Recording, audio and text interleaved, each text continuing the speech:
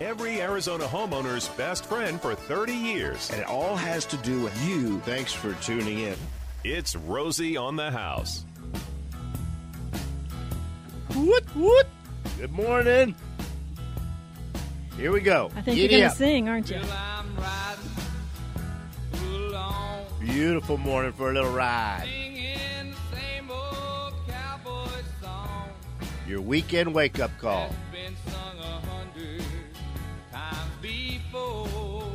Your Arizona Saturday morning tradition.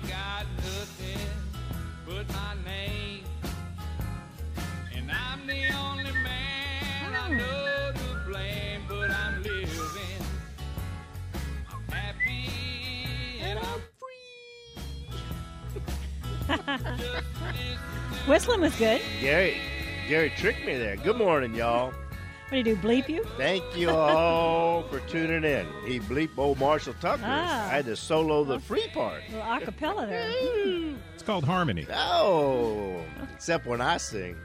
Man, when I work in church, they remove all the hymnals from the pew I sit in.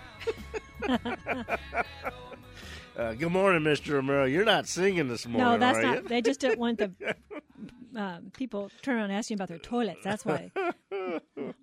We're having a great morning here this morning. Hope you are as well. Jennifer's got us a big old breakfast spread out here. Y'all could come on in and join us. Orders her boudin from CajunCrawfish.com. That's good boudin. That is good boudin. They have lots to choose from, all different. We've tried several brands. And Gary, what's the name of that one? Hit the wrong mic. Poche Bridge. Poche Bridge. Just outside of Breaux Bridge, Louisiana. Hey, I got something for you. Cousin John Arsenault sends me a text yesterday. He says, hey, cuz, this looks like something you like to eat. It's Lagno's pork, bacon, and ribeye smoked sausage marinated in Steen's cane syrup. Heartburn. Slap my mama. I said, send me some of that like right now. I'll do north to south rim on the Grand Canyon first, then I'll have that. Oh, Lee, does that sound good or what? Hey, we're in our 7 o'clock hour at Rosie on the House. We've got a packed show for y'all today. We're going to cover a lot of ground. And as you know, our 7 o'clock show, we just kind of welcome y'all. We wake you up soft. We kind of ask you to shake out your bed head and pour your first cup of coffee and sit down and get ready to enjoy the morning. We cover the state of Arizona in 7 o'clock, and we're going to a place you may not even know exists. In the year 2000, the community of Vail, Arizona, had a census count of 500 people. 500. In 2000. And that's 18 years ago. Uh-huh. What is it today? I don't know what it is today, but in the 2010 census, it was over 10,000. Oh, my goodness. Located southeast of Tucson, just off Interstate 10, Vail, Arizona. We wanted to talk about Vail because it centers on it's like ground zero for history in southern Arizona. And who better to invite to join the conversation than Miss J.J. Lamb, the president and director of the Vail Preservation Society, joining us on phone from Vail. Miss J.J., good morning. Good morning. It's great to join you today. Oh, thanks for taking the time to get up and get located in a position you can join us by phone. We originally met. You reached out to me. I don't know. Was that 7 years ago, 8 years ago, 9 years ago? It was, I believe, in 2011. 2011, where y'all were starting. I guess the Preservation Society was kind of new at that time for the community of Vail, and y'all were trying to save the Adobe post office.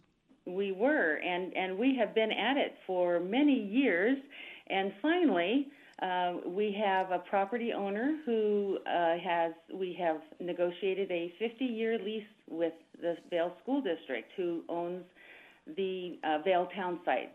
So if you're familiar with Vail, we are called the town between the tracks. That's because the original town site that was established in 1880 now lies between two active sets of railroad tracks. So imagine your little downtown sandwiched about 600 feet in length between two active sets of railroad tracks. And several times a day, there's actually two trains passing in opposite directions. And big trains, long trains. Very long trains. Seems like they get longer and longer. Tell us. Sometimes, once in a while, there's a short one. Every once in a while, a short one. Tell us a little bit about the Vail brothers. Okay, so Walter Vail came west and stepped out of a stagecoach onto the dusty streets of Tucson in 1876.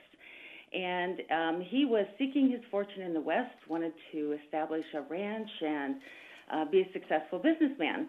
And didn't take him long to find a ranch that he wanted to purchase southeast of Tucson. It was called the Empire Ranch, and it had been owned by Edward Nye Fish, another local businessman and rancher. And in those days, everybody was doing a little bit of everything. So you might have a ranch, you might have a store, you probably had several mining claims. People were doing all kinds of things to make a living and hoping that one of those things would change their fortunes. Well, he must have come west with a little bit of cash. I mean, he wasn't buying a little homestead. The Empire Ranch was one of the largest ranches in all of Arizona. He had to have a little cabbage. He did have a little cabbage. He had actually stopped off in Virginia City and worked as a timekeeper for about a year and earned money. And his family were very astute business people, and so there were funds within the family, and the family loaned each other money at different times. It was always repaid and kept on a very business-like footing. But the Empire Ranch at that point was not as large as the Empire Ranch that we think of. It was Walter and his partners that built the ranch up. Oh, okay. Eventually, it really stretched from almost to Sonoyta all the way up north to the Empire Mountains at the Empire. Well, through the Empires and up into the Rincon Mountains. JJ, I think I read it started at 160 acres and it grew to 100,000. So they just had the vision to see that the area was going to grow. Exactly, yes. And Walter actually extended his ranching empire into California. He had ranches at Temecula. He owned land at what's now Laguna Beach, Los Angeles, the island right off of L.A. Well, he did well. He did extremely well for himself.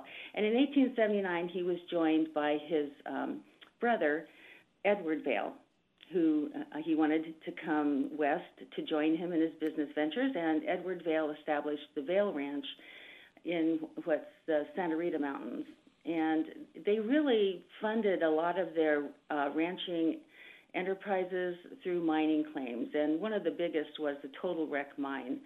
And Edward trained as an assayer, so they could keep a lot of the business aspects in the family or in their within their close partnerships with business partners. Just real rich Arizona cattle history.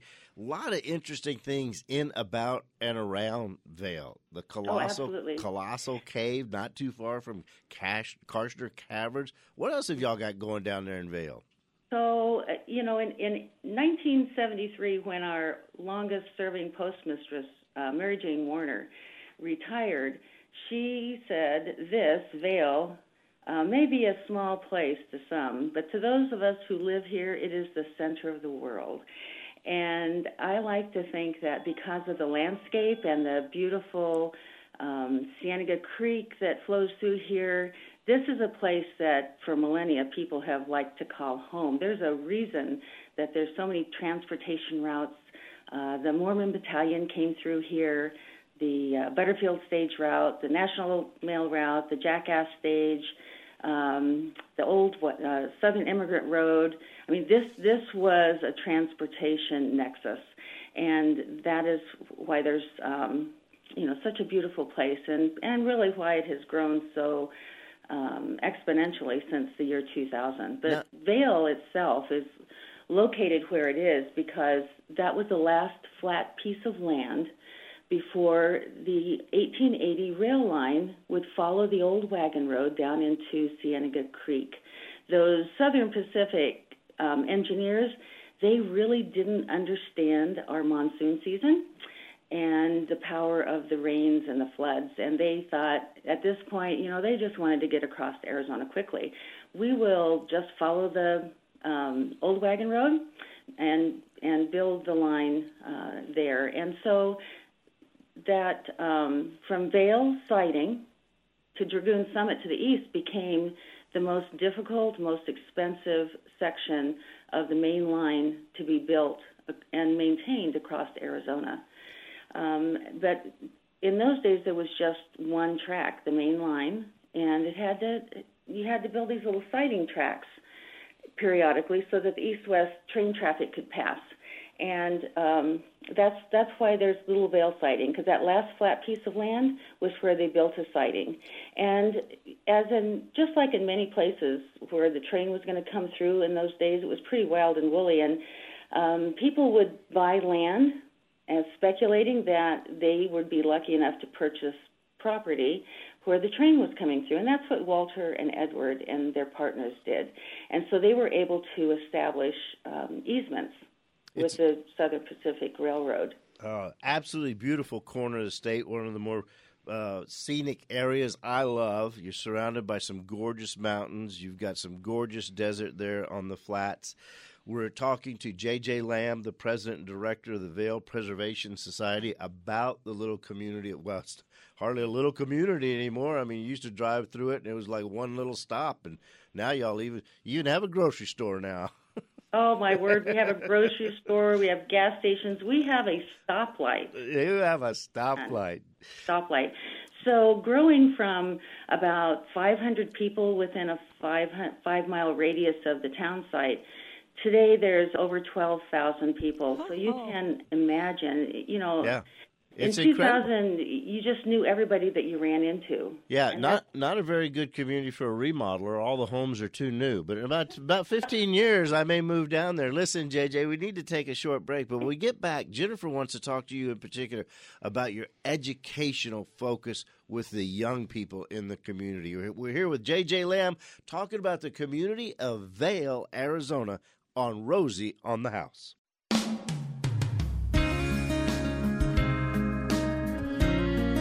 It's the 4th of July edition of Rosie on the House. Good morning. Welcome to my house.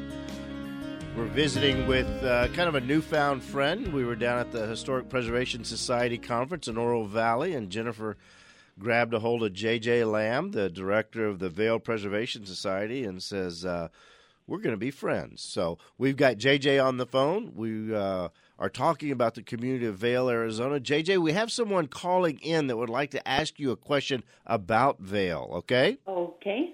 All right. Richard calling from the Tucson area. Good morning. Yes, good morning, Rosie. Good morning to your guests. This is a great opportunity for the city of Vail. And just wanted to thank JJ for having the vision for preserving the legacy, history, and traditions of this area.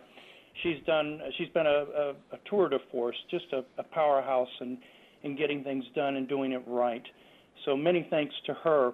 My question is, I understand there's a documentary coming out. It's in the works right now called The Voices of Vail, and I would like to know how that came about, the inception, your vision, and where are you going to go with this? And I'll listen off the air. Excellent, Richard. Thanks for the call. JJ, take it away. Voices of Vail. Okay, well, The Voices of Vail is really a story of the history of Vail. It started out from the oral history project we were doing that was also called Voices of Vail. Vail was growing so rapidly that we wanted to capture the flavor and the stories of that small community so it wouldn't be lost. One thing that had happened there in the very beginning of the building boom was that the developer had put in curbing and cut off some of the families that had been in the area for over 100 years from their established roadway. For about 2 years, that family had to jump curbing to get to their road to get home and back and forth to work. And so we thought, wow, this change. There's, change is difficult. And we began interviewing residents. And then one day, one of our volunteers, Rebecca Howie, said to her neighbor, who was a graphic designer and filmmaker, said, wow, we're recording all these great stories, Dennis. We should make a movie. And we were all together one day, and they said, JJ, let's make a movie. And I said, well, why not? And so that's actually how it started. And we've been at it for several years, and the movie itself is scheduled to show at the Fox Theater on August 12th. And it is a story of those founding families. It's a story of families who came here and established their life later on, in this last... And that's the Fox Theater downtown Tucson? Correct. Oh, yes. Jennifer, August 12th. Mark it on the calendar. All right. JJ, It's going to be a red carpet matinee. Wow. And we've just filmed lots of footage of the landscape, which is, is just gorgeous. And we're also have been focused on discovering the many different cultural layers of our history. So the Hohokam, the Tohono O'odham, the Chinese railroad workers, Miss we JJ. have an incredibly rich history. You do such an amazing job sharing that. So before we get through this break, this segment goes quick. I wanted you to give you a chance to talk about how you are sharing this with the students and bringing them into the story and helping them to catch the vision like you have. Okay, so historic preservation is really about more than just bricks and mortar. It is really even more than saving those special buildings, places, and sites. Its real power, I think, is in the way it connects people and connects us to those people who lived here before us and cared about the places that we live just like we do. And it's about connecting to now and the future. And so when we practice historic preservation and heritage preservation in Vail, we do our very best to engage the youth and give them opportunities to do real, impactful work that they can see makes a difference in their community. We like to think that they are gaining lifelong skills while they're impacting their community. That was one thing that really struck Rosie and I when we came to the Steam Pump Ranch and you presented these kids, and the kids would pull out their notebooks and they were able to speak, they were able to write and record what they were doing, they took it seriously, and they really understood. When we come back, we're going to have to go to the bottom of the hour here in just a minute or so. We'd like to have Lily when we come back in, who's kind of one of your star pupils, and she can kind of tell us, you can tell us how she's gotten involved. They're also very involved in a lot of the artwork in the public artwork in the area as well. Yes, and we have high school students who are learning preservation trades while they're rehabilitating. That's awesome. That's awesome. When we get back, we'll be visiting with Miss JJ and Lily, also a globally renowned Adobe specialist from Southern Arizona, right there in Vail, Arizona, who's being instrumental in the Adobe restoration, so critical to the community there. We're going to be talking dirt with Dave Ubeda.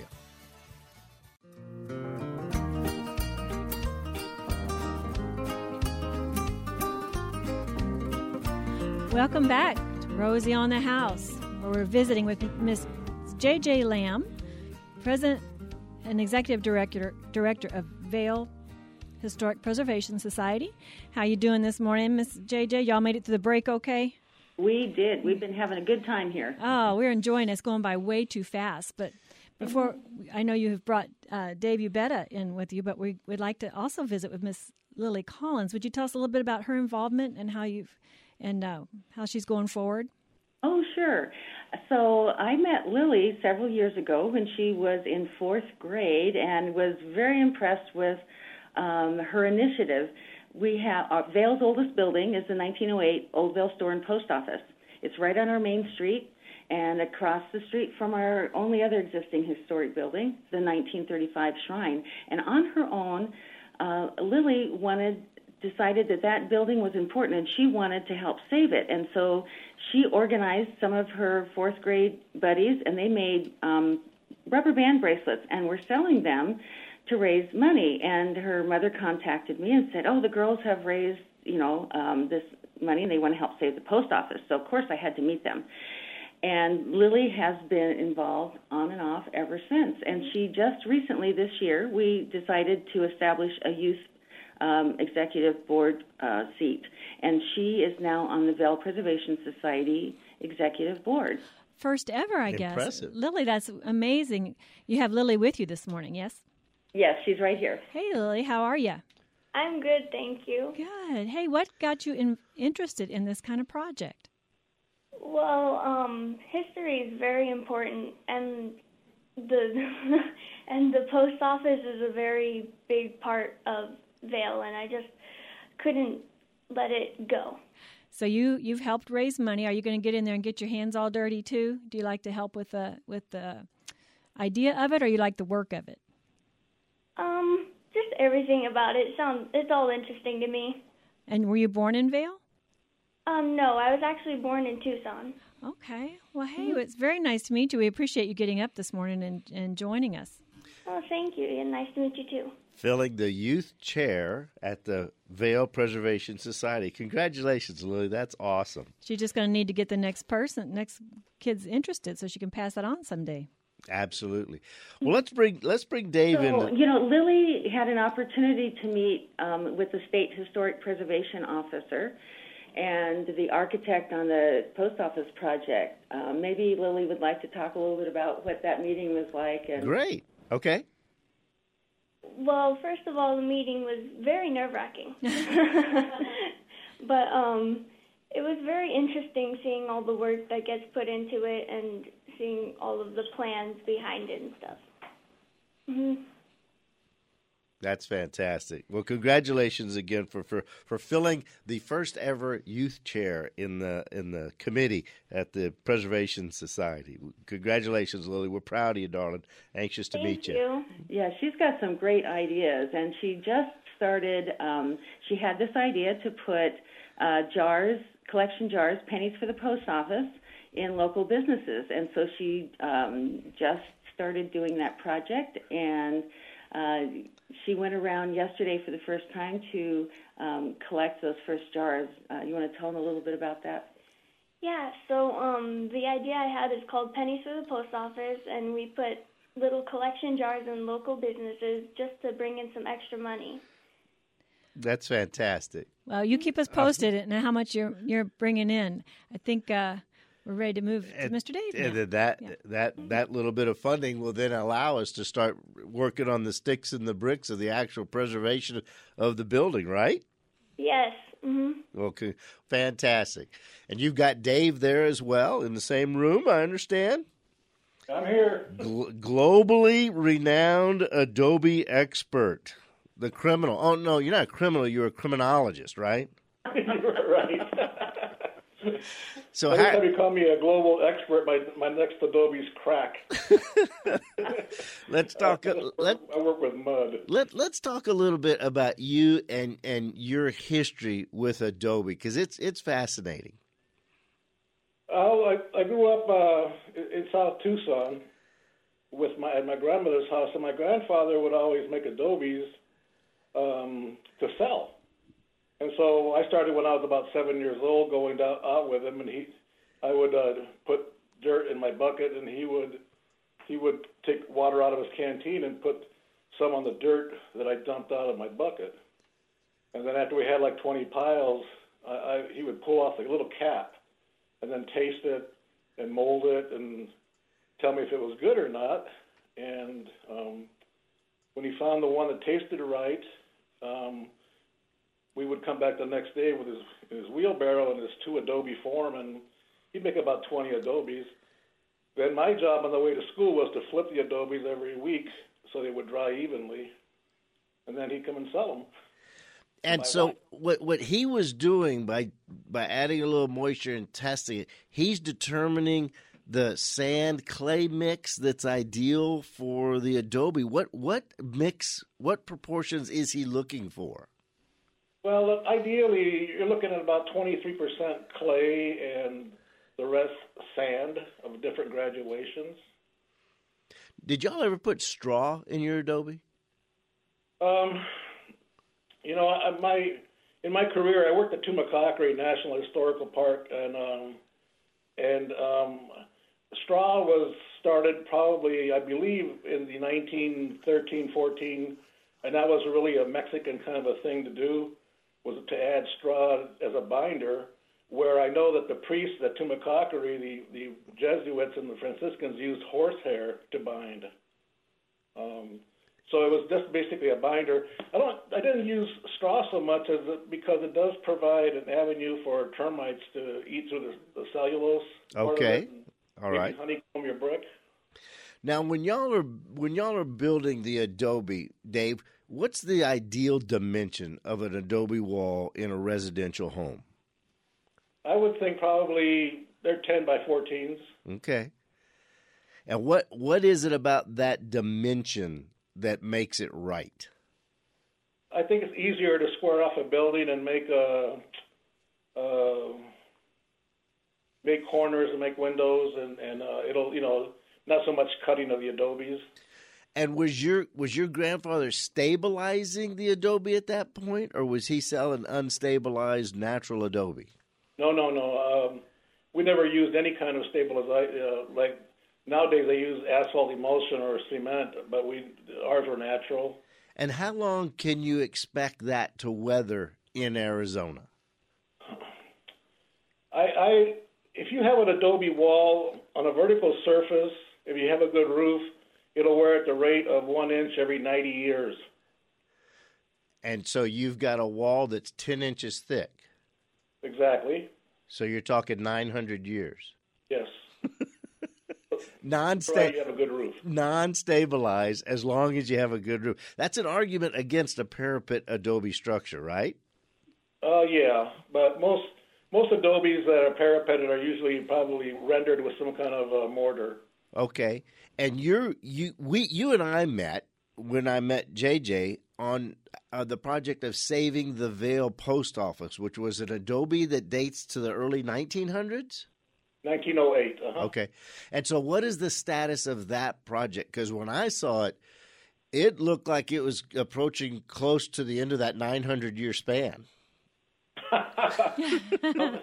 It's kind of like, it's probably close to where the same. The one problem, Rosie, is that, a building will wear and deteriorate at a certain rate, and at some point in that deterioration process, it'll accelerate. And where the post office is right now is in a rapidly accelerated deterioration condition. Well, if I remember right, when I first saw the building, a microburst had recently just severely damaged or removed the roof, and y'all were just trying to get the roof back where we could protect the actual adobe structure itself. I understand we've got that far. Right. The roof is the temporary roof that we have up there now is protecting it so far. And then the landowner has, I know y'all had some trouble wrestling with landowner and getting access to the property and parking. We now have a long-term lease. What's the vision for that building? The vision for that building is going to be as a community center, visitor center, a contact station, a place for people to gather again and learn about history of the Vail area. It's the landscape part of it, sits directly across from the Shrine of Santa Rita, which is the 1935 other historic property that's in Vail. So we want to fix it up so it's a safe place to visit, a safe place to go in and learn about history.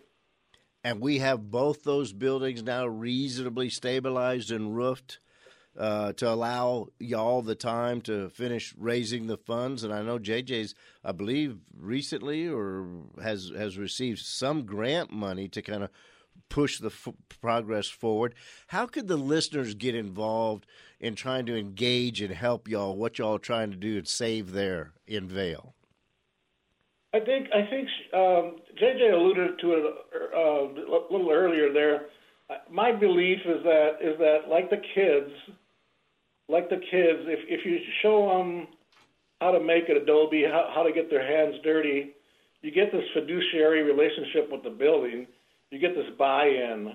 And so I think what JJ has got going on through the granting process was to have community workshops where the people can come in and learn about Adobe and learn about the material, knowing that they're not going to be preservation specialists when they're done, but they will have an awareness of the material and maybe a little bit of buy-in. And are y'all currently doing a hands-on Adobe workshops for listeners to participate in? We've done a couple so far this year with the students and one with the public. And JJ, what do y'all have down in your area? Y'all have got some exciting things coming up in just the next few weeks. Like there's the National Day of the Cowboy celebration. Oh, yes, that's the Empire Ranch Foundation is doing that celebration. And actually this week, Vail Preservation Society is hosting it's a week-long celebration of community and country called A Colossal Fourth. And that's part of our heritage preservation initiative. We really feel like bringing people together so that they can create memories together, get to know each other in real time. That's part of strengthening community. And so we will have, actually tonight there's an event at Colossal Cave Mountain Park. Tomorrow actually this morning there's another red, white, and blue costume competition at the Rincon Valley Farmers Market. And tomorrow there is Door Slammers Car Show and Blessing of the Vines and wine tasting at Shrone Vineyards. And on the 3rd, we are hosting a huge block party with big kids zone and fireworks. And we do this on July 3rd because, believe it or not, all the fireworks companies are booked on July 4th for the next 30 years. And JJ, real quick, in the last 10 seconds of the program for this hour, how would listeners keep track of what's going on in Vail? What site could they log on to?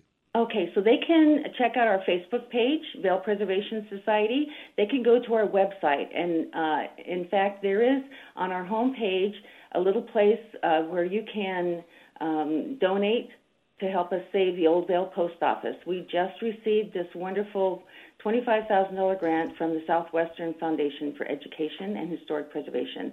And we want to challenge the community and those that love history and historic preservation to help us double that $25,000 investment that the Southwestern Foundation has made in our community. That's J.J. Lamb, President and Director of the Vail Preservation Society, a community in southeast Arizona, about 25 miles southeast of Tucson, in an epicenter of history for the great state of Arizona. J.J., Lily, Dave, thank you so much for joining us here at Rosie on the House. We'll be right back.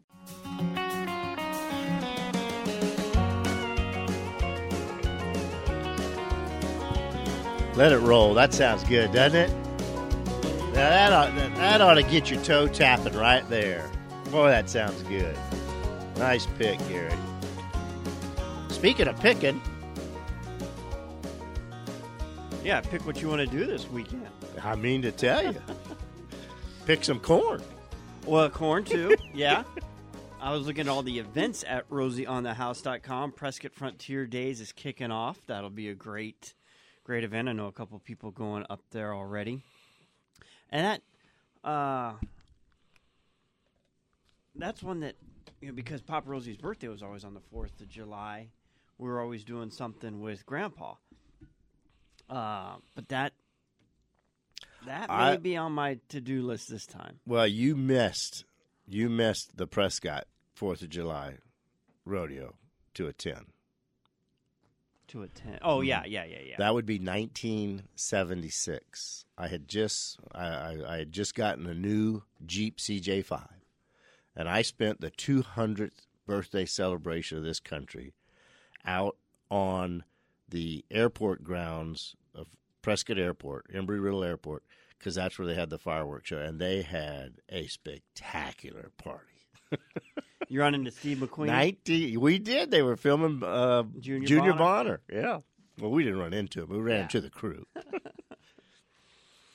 That was a 4th of July celebration to remember right there. Prescott, 1976. And the following weekend in Prescott on the 14th is the 21st Annual Indian Art Market at the Town Square. Then the following week, you've got the Payson Book Festival.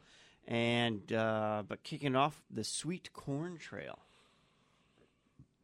Starts at Apple Annie's, I think, next July 7th. Apple Annie starts it down south. Camp Verde's the following weekend, I believe. John Jay, how many of the Sweet Corn Trail stops have you made? Well, actually, I don't know what you're considering the Sweet Corn Trail, but we got some pretty good sweet corn for another week or so right here in the valley. Yes. And Mesa at Mark Freeman's Corn Patch and Tomachoff's over on the west side, and our friends at Rousseau out on the reservation grow lots of great sweet corn. There's a Corn Fest, Sedona Verde Valley on the 19th. There's a Fort Verde Corn Festival on the 21st. Camp Verde on the 20th. So the 19th, 20th, and 21st, busy time in the Verde Valley area if you want a lot of corn. And I think the trail kind of crawls up. The General Crook Trail lands up around Williams, and there's sometime around Snowflake. Corn Festival, Snowflake, Taylor. Snowflake and Taylor's probably about Labor Day. Yeah. So from now till the end, and I can't not remember the website, but I think Julie Murphy had it last year, where you could go find, all right, where's the sweet corn, pick and grow stop of the weekend. Yeah, for the next 12 weeks, you could eat corn till it comes out your ears. Or lots of ears of corn, any way you want to pick it. The guys here in town probably this weekend through about the 4th of July, and they're about done. And it was the ones in Mesa because she picked them up on her way in. Yes, yeah. And we just ate it raw in the studio. Oh, yeah. Just raw. Don't even have to cook it. No, it's good stuff. That's the test of really good corn. Well, that is one adventure maybe you haven't put on your bucket list as you're wanting to get to know Arizona, but the Sweet Corn Trail. This takes you through the summer, starts you down south, runs you through Phoenix, up through Camp Verde, up on top of the rim, the General Crook Trail, up to Taylor Snowflake. It's a great way to stop and spend and see maybe rural corners of the state you haven't seen before. So you can find things and events to do at rosieonthehouse.com in the event calendar. If you have an event and you'd like it posted there, just email it to us and we'll get it up as long as it's something to do with Arizona. Miss Jennifer, what have you got in staycation news? Well, I just wanted to mention, if you were interested in the Vail conversation we had earlier, July 28th, they're having an event at Empire Ranch. So that would be a fun way to check out the history. National Day of the Cowboy. That staycation, our last winter went to Lazy Trout. This winter we'll be going to Williams. We've had them all over the state this year. Flagstaff at Little America, South Rim of the Grand Canyon, Yavapai Lodge. What else have we had? You can enter Ramsey now Canyon. for Heber for August. The winner will be drawn July 15th for a weekend in August for Heber. And don't forget about August 12th. I want August 12th on the calendar. I think I invited myself, and I think JJ mentioned it was a red carpet, which means maybe, Rosie, invitations have already been sent out. Maybe all the seats are already taken. But I'll find out. I would love to be at the presentation of Voices of Vail at the Fox Theater in downtown Tucson, August 12th. Noted. John J. Harper's in the house. We'll be talking about anything you'd like to talk about in, about, and around your house. Hardscaping, landscaping, planting, trimming, edging, mowing, fertilizing, watering, lighting, enjoying, eating. John J. will be here. Outdoor Hour, next hour coming up.